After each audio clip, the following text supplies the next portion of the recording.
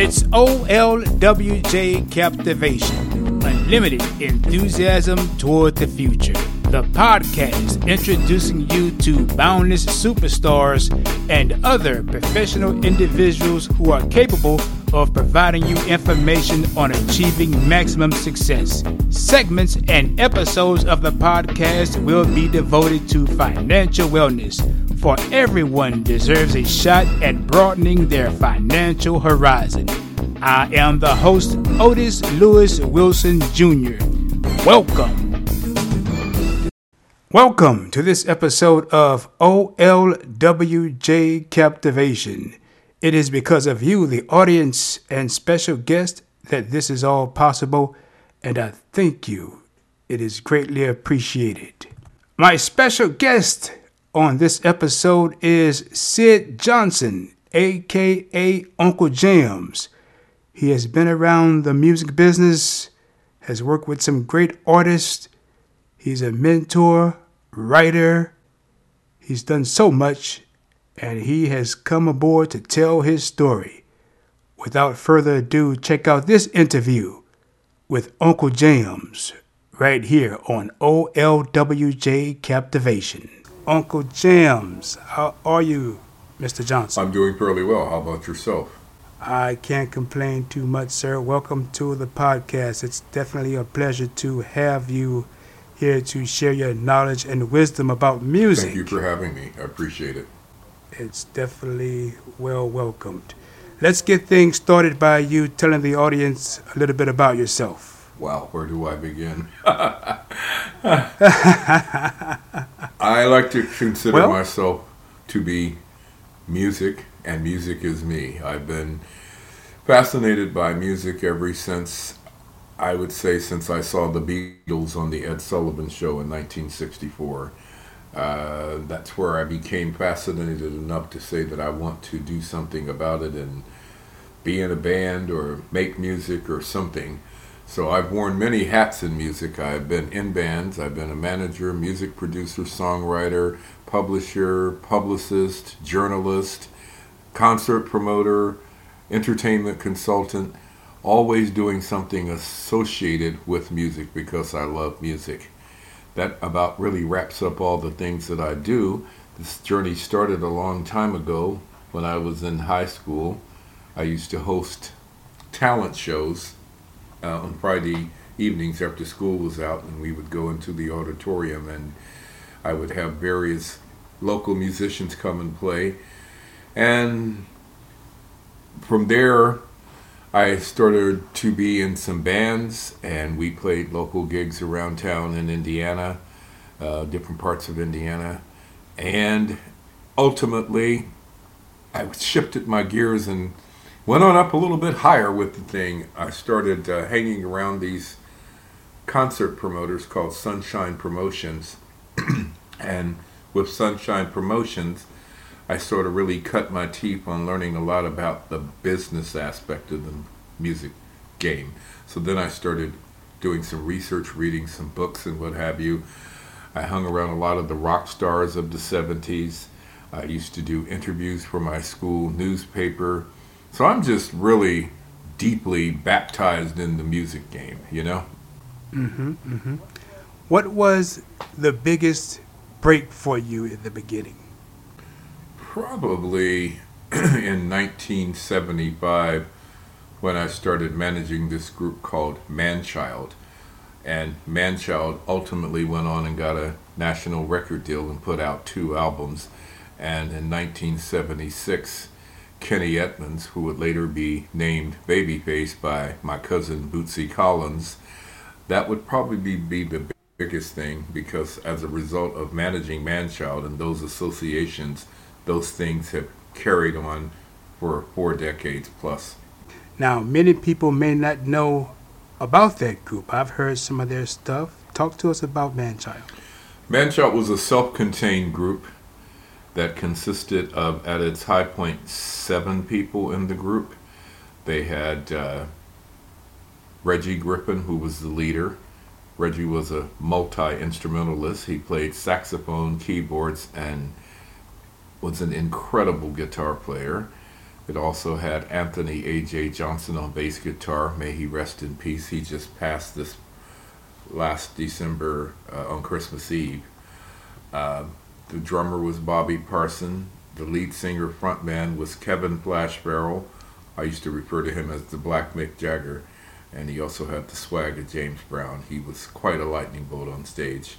Had Charles Chucky Bush on keyboards, and it had Kenny Babyface Edmonds on guitar and vocals, and Daryl Simmons on percussion.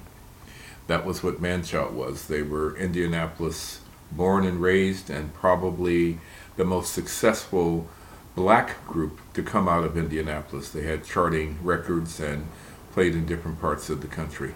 And once this group got established and got their position, what then happened? Well, in 1979, I was no longer their manager.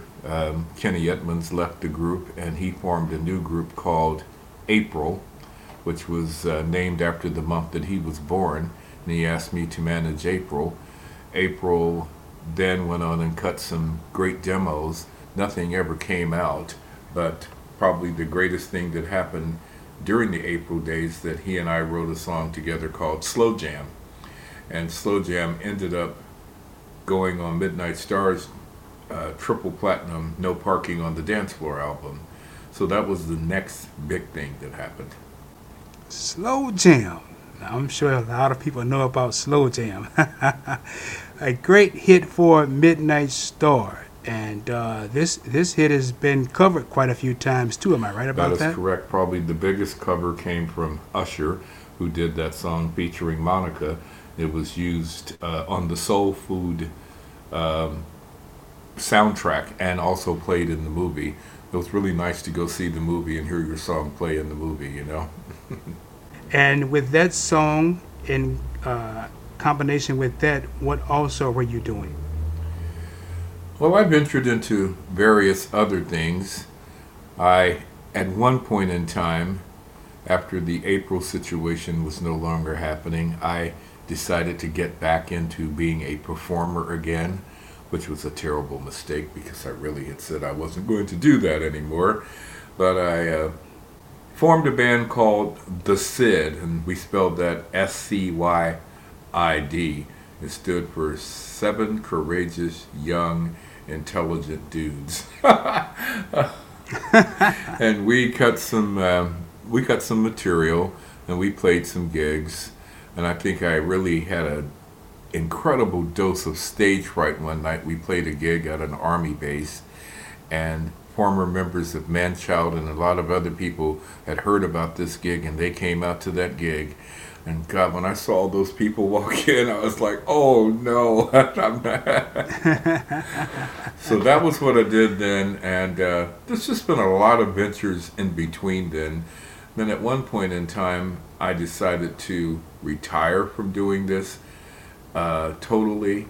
And I still love music, but I just really didn't like the side of dealing with egotistical and temperamental artists, because I really don't ever deal with people that are under 18, because then you have to manage them and their parents, and that becomes a real problem because their parents always like to stick their nose in everything. And I don't have a problem with a parent being supportive, but like it's really rough when you've got to go get permission from a parent to do this or do that when you really need to sometimes move more quickly.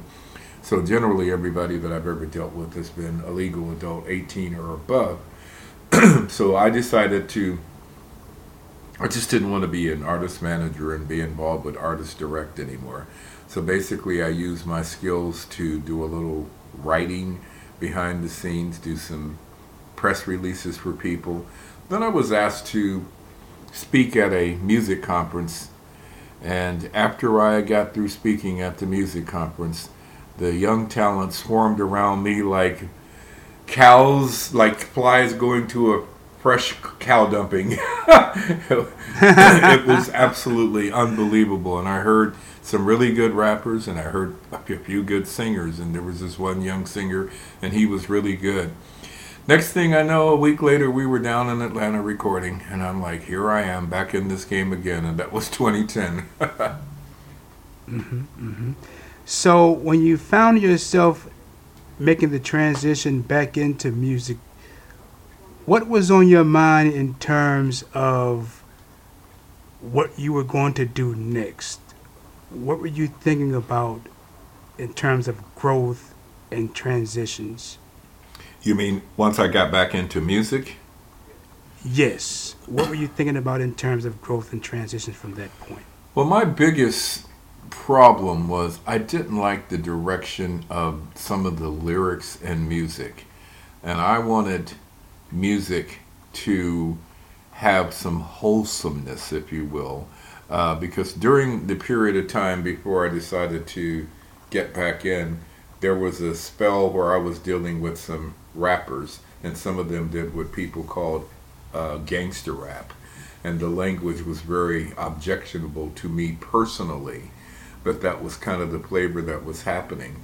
So I kind of just turned a deaf ear to that and ignored it, and I just handled the business part of that. I'm like, okay, it's like with pork, I don't eat pork, but if you eat pork, okay, that's on you. So my thing was like, okay, I don't care for them using the N word. I don't care for them calling women the B word, and I don't care for the F bomb and all the things that they're saying. But I'll just pretend like I didn't hear that stuff. And that's what I did for a period of time until I just got fed up with it.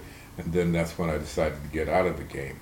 Once I decided to get back in the game, I decided that I wanted to put music in a different place, if you will. And I started my own independent record label called MECAP Music, which is MECAP. And from 2010 until 2014, I did allow the rappers to use some language that required a parental advisory sticker because everybody was grown and it was kind of difficult. But then I suddenly had a total, like the light bulb went off inside of my head, and I was thinking, after my mom had passed, and I remember thinking, all of my career in music, most of the bands practiced in my mom's basement. She knew everybody, cooked food for them and everything. And then one day I took this rap group when we were out on a tour. We went by her house and she prepared a fruit basket and some candies for them. And she said, bring the boys in. I want to hear their music. And I was like, Mom, I don't know. And she said, well, I like LL Cool J. And I said, well, this is nothing like LL Cool J. And so that was like really turning over and over in my mind. And I said, I don't want to be a part of music that my mother can't listen to and that I can't be proud of. So in 2014, I put the hammer down and decided there will be no more parental advisory sticker music on MECAP Music. So I had a conference call with all of my rap acts. And I told them, no hard feelings. I wish you well. If that's what you want to do, you can go hasta la vista, baby. So anybody that doesn't want to adhere to the new policy, you can jump off the conference line. And guess what? Nobody jumped off. So, so from 2014 now until now, so what are we? We've been 8 years of clean, totally clean music. And that's my operating system. That's my modus operandi. It must be clean music. No F-bombs, no N-words, no calling women female dogs, none of that kind of stuff. We're just not going to do that over here.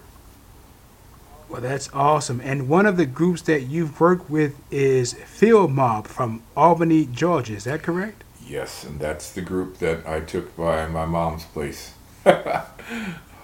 Oh, yeah? Okay. Yeah. Field Mob is an awesome group, and I have a friend of mine from Albany, Georgia, who actually had the privilege of working with Field Mob in their early beginnings. So that is fantastic. Let me ask you this. In terms of music and where it came from, where it transitioned to, and where it is now, what are your overall thoughts about it? What would you say about music? Well, before I answer that, I want to say that I thought the two guys in the Field Mob were incredibly talented.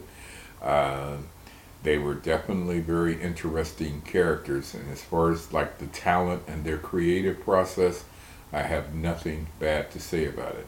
I don't hate on people that choose to use profanity and those kind of things in their music. That's them.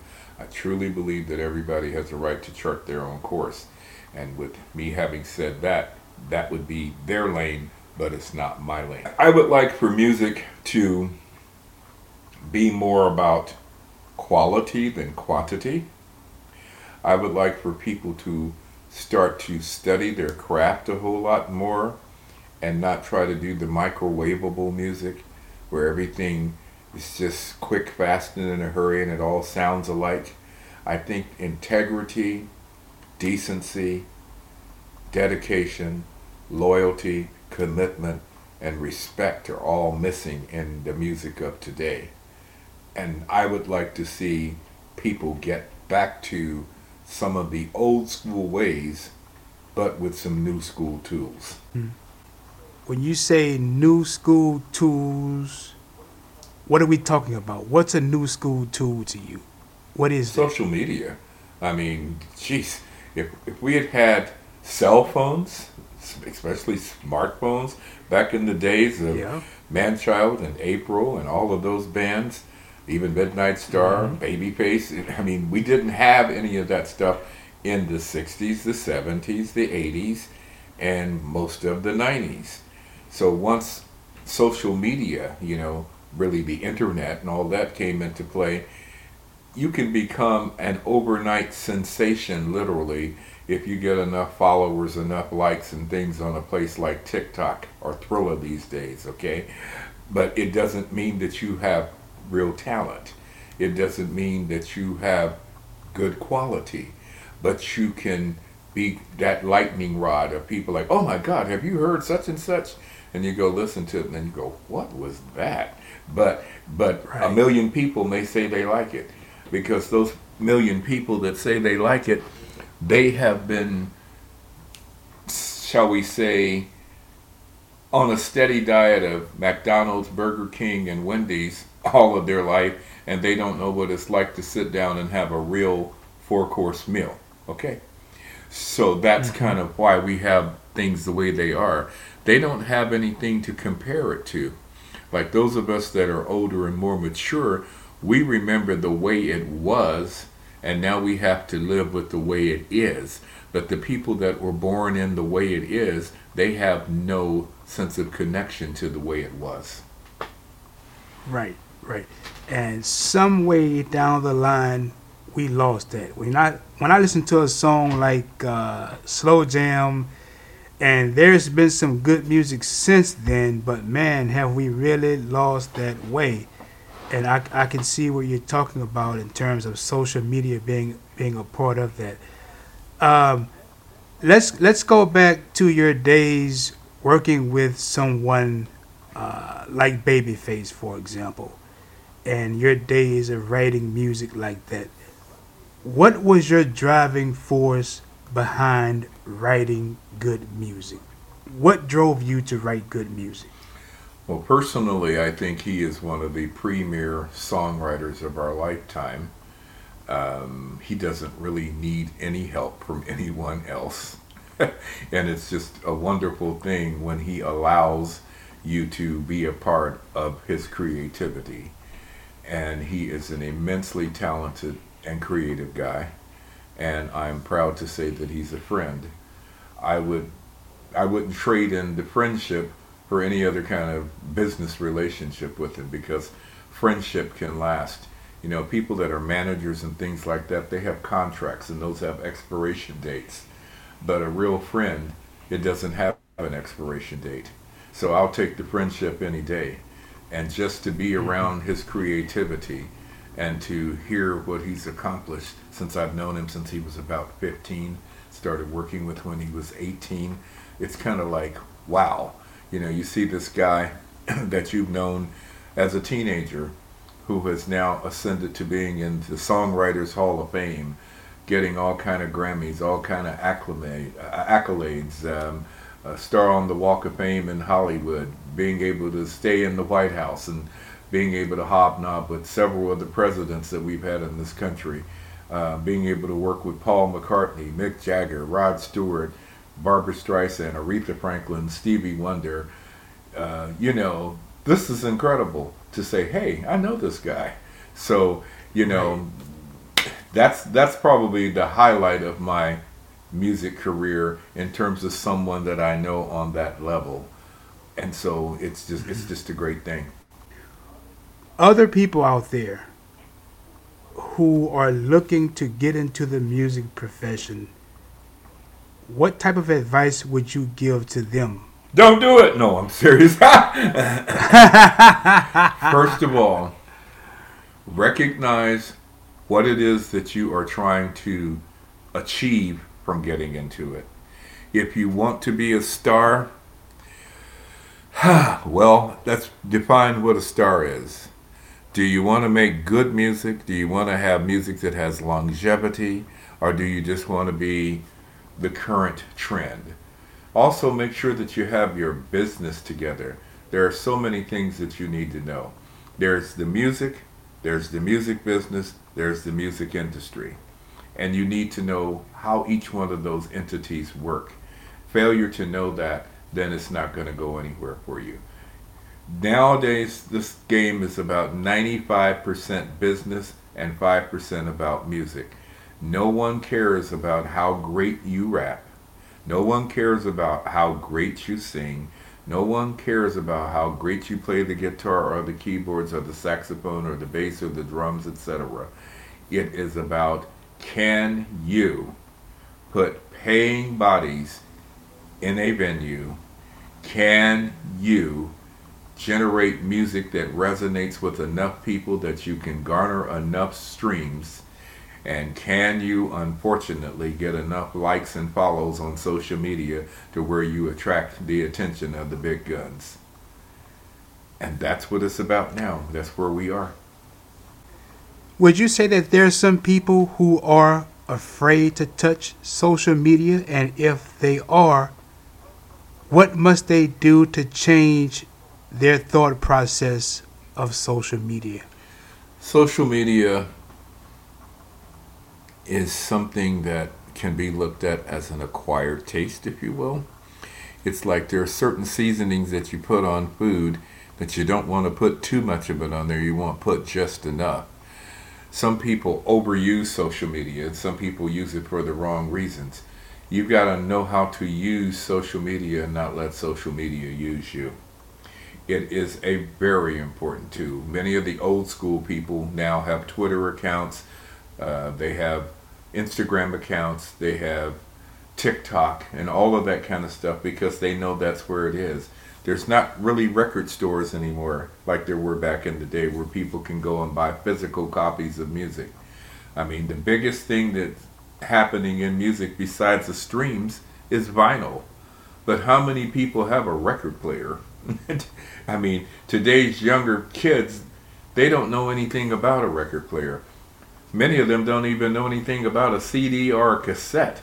They grew up in streaming. So you've got to know what's going on in the current times that you're in order to be able to find a way to embrace it, deal with it, and forge a path forward.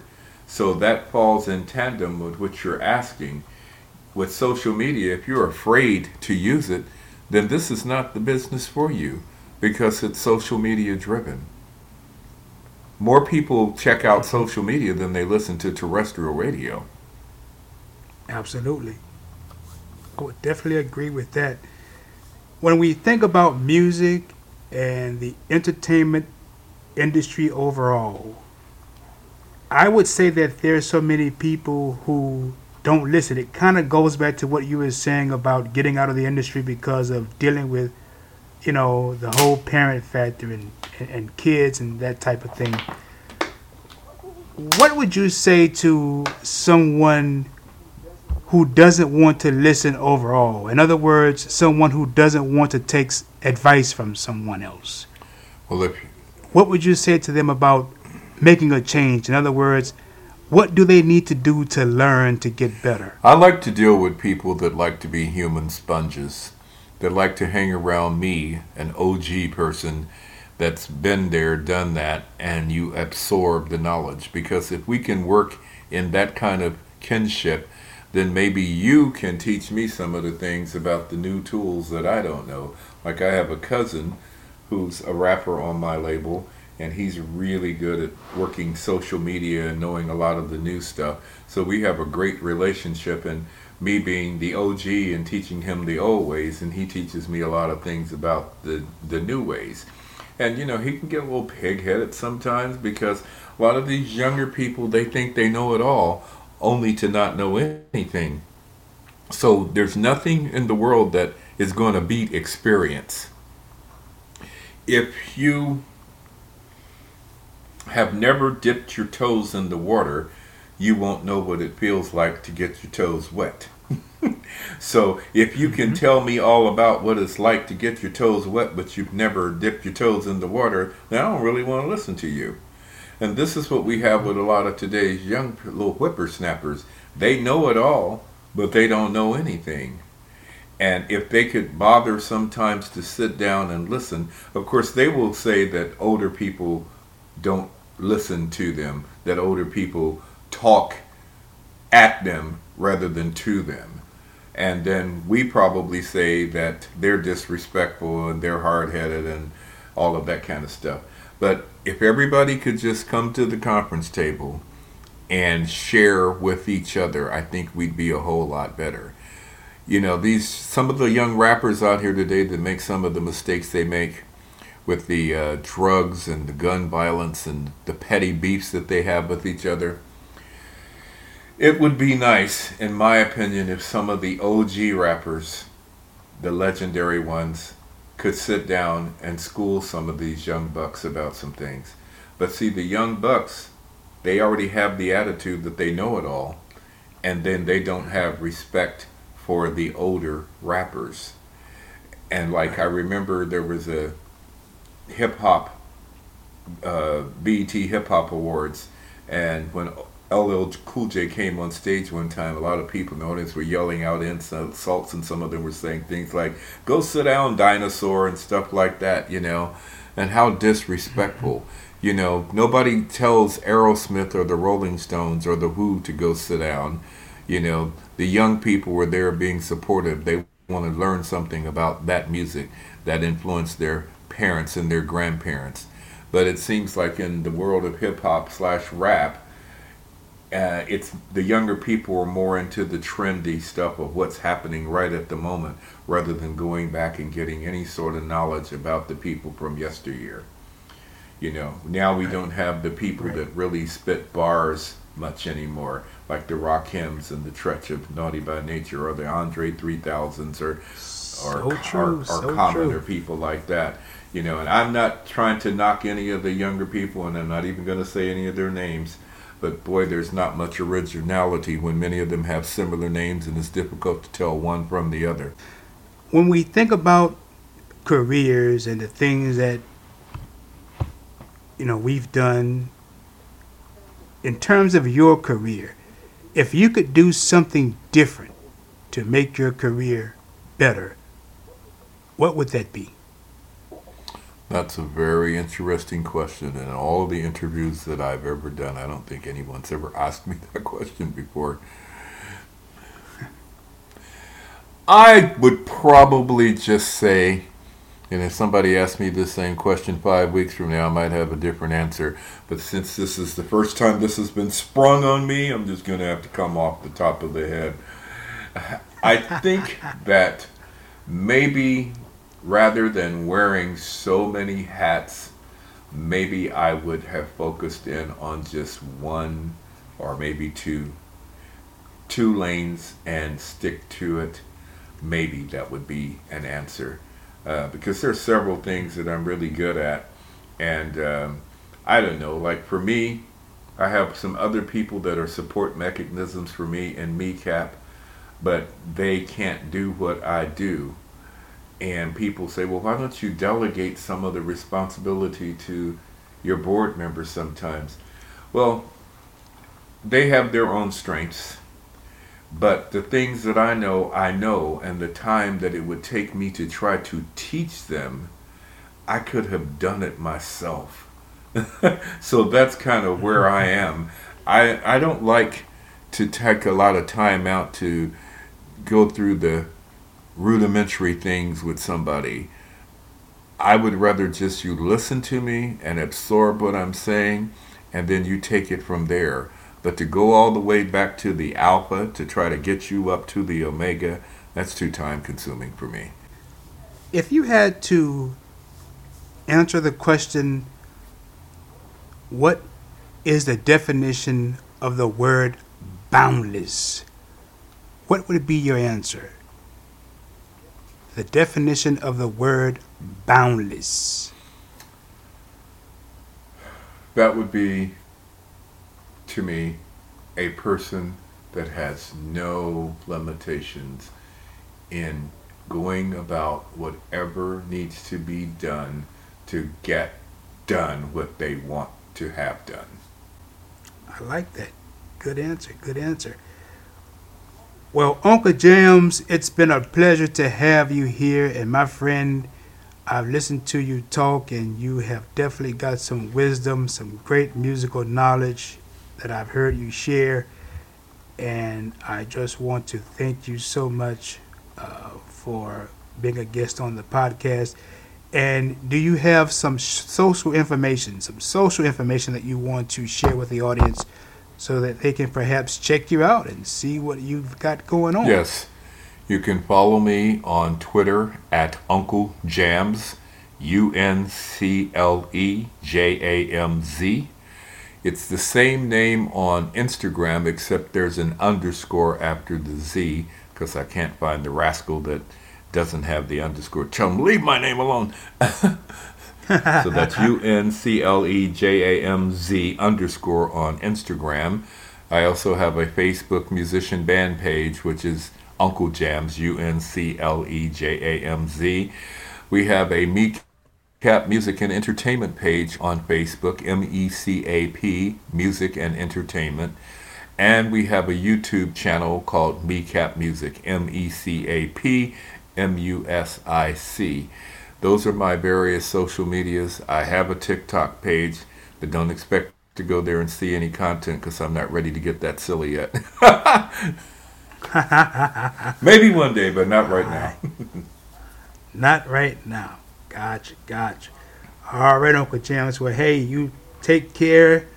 Keep doing the great things you're doing, and we will definitely be in touch. Thank you very much for having me. You stay safe. Everybody stay safe out there, and you have a great time, and keep some RESPECT for one another. And remember, it doesn't take a whole lot to try to understand, have some love, and some tolerance for other people rather than have petty beefs.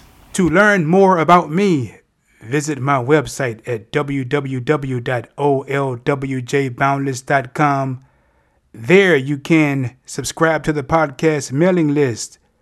Follow me on Twitter at OLWJBoundless. Follow me on Instagram at O_Wilson_Jr. Read my blog or check out my financial services where I can come in to help you become debt-free and financially independent. Any comments, feedback, or suggestions regarding this podcast is welcome. For motivational speaker Les Brown once said, "It's okay to fail, because if you land on your back, you can look up and then get up." Until next time, take care.